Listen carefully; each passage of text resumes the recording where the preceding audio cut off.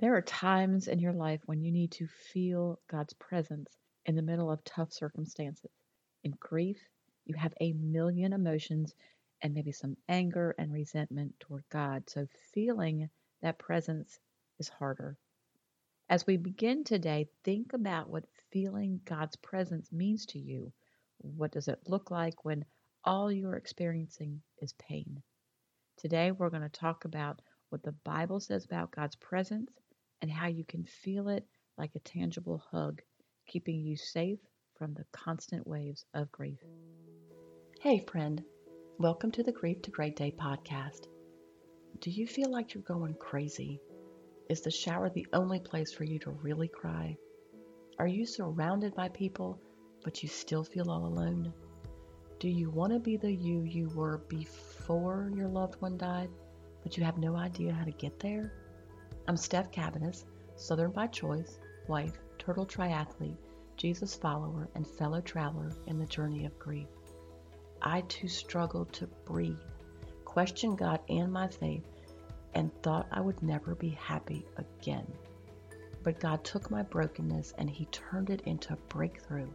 So if you're ready to understand how to navigate grief, lean into your faith and take just one step towards healing, then bring your ugly cry, get into a comfortable place, even if that's your bed right now, and let the healing begin.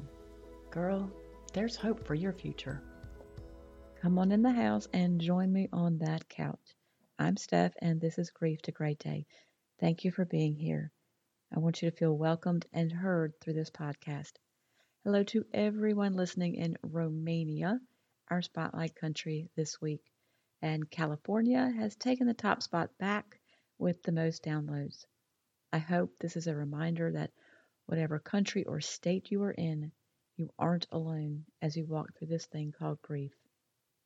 So when you read the title of today's episode, what thoughts came to your mind or what did you envision? A lot of times you can point to being in church and worshiping when you feel the presence of God, but is it limited to when you are in church? If it is, then today will be helpful to you in developing a routine of getting in God's presence and feeling, or better yet, knowing that God is with you. Knowing life is hard, but there is great hope that this is not the future you envisioned, but being assured that God will not allow you to live the rest of your life so sad and feeling alone. If you're anything like me and had a church background, you've taken a lot of things for granted. You're comfortable walking into a church, singing the worship songs, regardless if they're traditional or contemporary, and the words that are spoken from the pulpit or stage aren't confusing. But I imagine there has been a time or two when you have strayed away from church, but more importantly, strayed from God.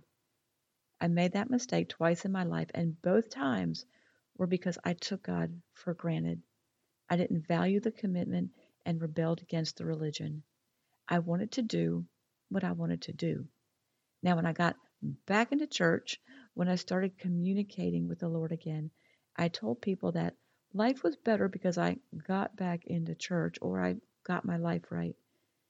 And when you first do that, there are things you never felt before because of the gratitude you experience at getting another chance. Though I didn't realize it at the time, I was religious instead of being in relationship with God. The difference here is huge.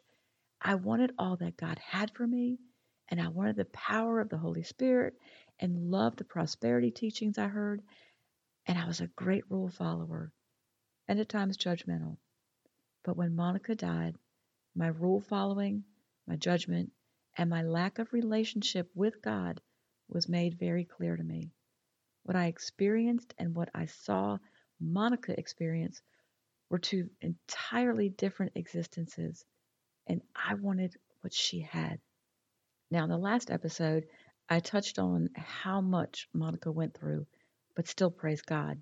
She struggled to breathe, but never struggled to praise God and talked with Him as if He was right there. My husband Jeff said that I took for granted that those of you who are listening know the story, and he's right. Many don't. Her faith journey is something you should take the time to read about. It will give you great hope in your hardest moments.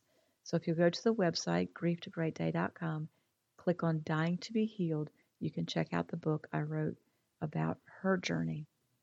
After she died, I felt like a faith failure and figured that the reason I was struggling to even breathe at times was because of that. I prayed for her healing and I prayed that God would take her. And sometimes in the same prayer, I felt double minded and like my lack of faith was a part of the reason God didn't heal her. Like I didn't pray enough or with enough faith, etc., etc. That, my friend, is a clear indication that I was in control of all things in my mind. And by not following some script or checklist, God thought less of me and didn't heal her. And that's clearly what religion looks like. I'm going through all this to say what you want is not religion.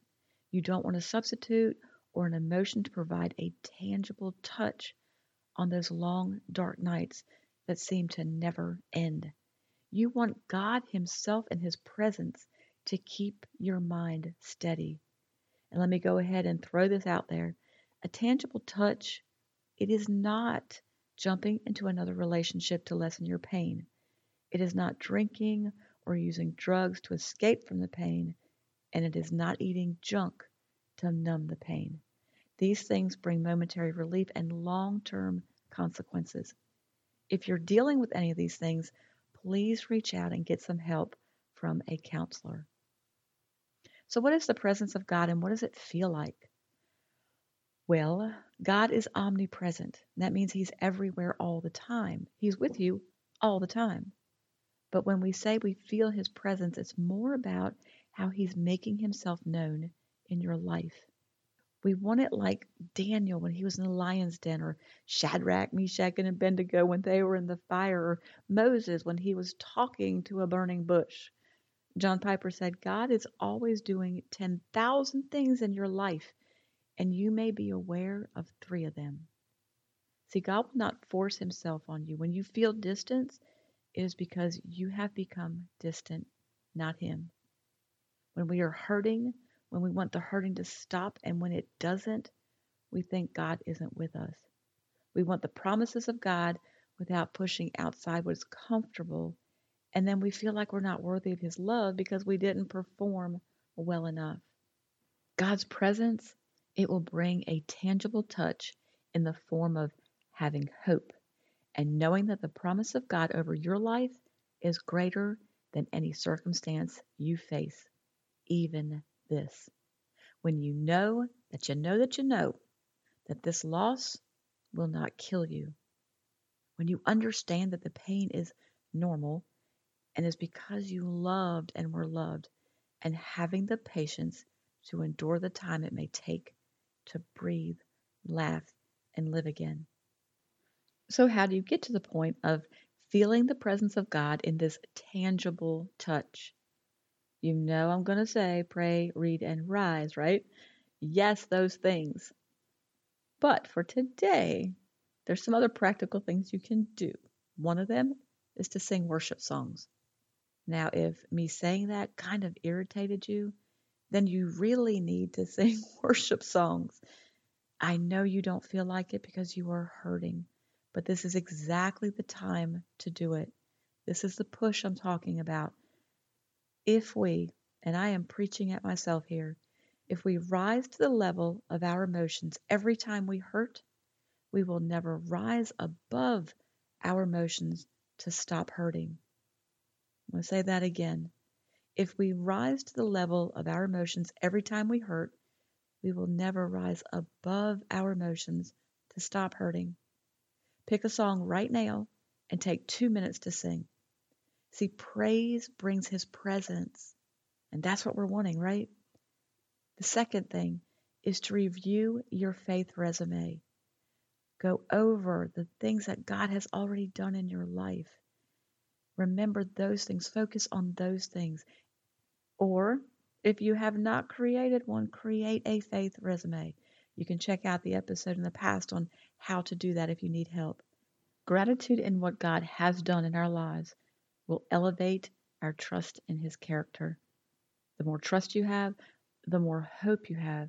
And hope is the thing that gets you up each and every time you feel knocked down. Ravi Zacharias said, having the answers is not essential to living. What is essential is the sense of God's presence during dark seasons of questioning. So since I know some of you are not going to jump right into the word right now, I'm going to read verses for you, and this is going to be your journey works. I want you to listen, write down any of them that you relate to or that you want to relate to. Go through these verses every day, explore more in the Bible after you hear them, and then get close to the one who created you for his glory. Sit back, close your eyes, and listen. God said, I will never leave you or abandon you. Hebrews 13:5. The Lord replied, my presence will go with you, and I will give you rest. Exodus 33:14. No, in all things we are more than conquerors through him who loved us. Romans 8:37. Even to your old age and gray hairs, I am he. I am he who will sustain you. I have made you, and I will carry you. I will sustain you, and I will rescue you. Isaiah 46:4. Though I walk through the valley of the shadow of death, I will fear no evil, for you are with me. Your rod and your staff, they comfort me. Psalm 23:4. Keep your eyes open to God. Watch for his works. Be alert for signs of his presence. Psalm 105:4. Can a man hide himself in secret places so that I cannot see him, declares the Lord? Do I not fill heaven and earth? Jeremiah 23:24. Wait on the Lord. Be of good courage, and he shall strengthen your heart. Psalm 27:14. This is one of my favorite ones here.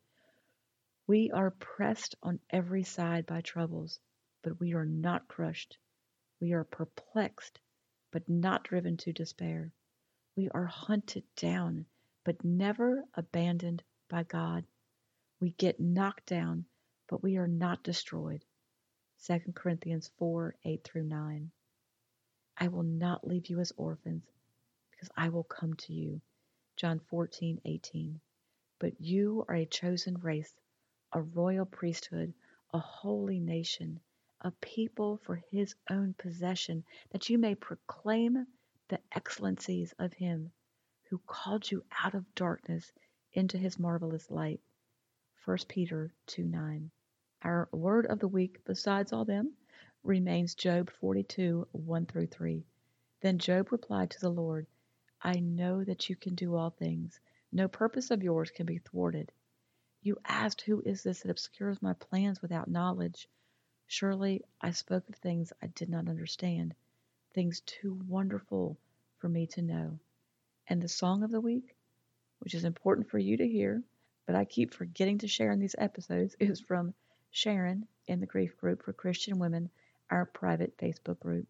It's called The Broken Ones by the Tally Trio. Now, you may be the broken one right now, but you are also here to love other broken ones. And as the lyrics remind us, it doesn't take that much. A willing heart and a tender touch. Thank you for being here today, for showing up. If this podcast has given you hope, encouragement, or helped you in any way, share it with a friend, either in a text or on your social platforms. Also, please subscribe, rate, and leave a written review on iTunes. It's a huge blessing for me to know that you're out there. Lastly, and this is important, you are not alone.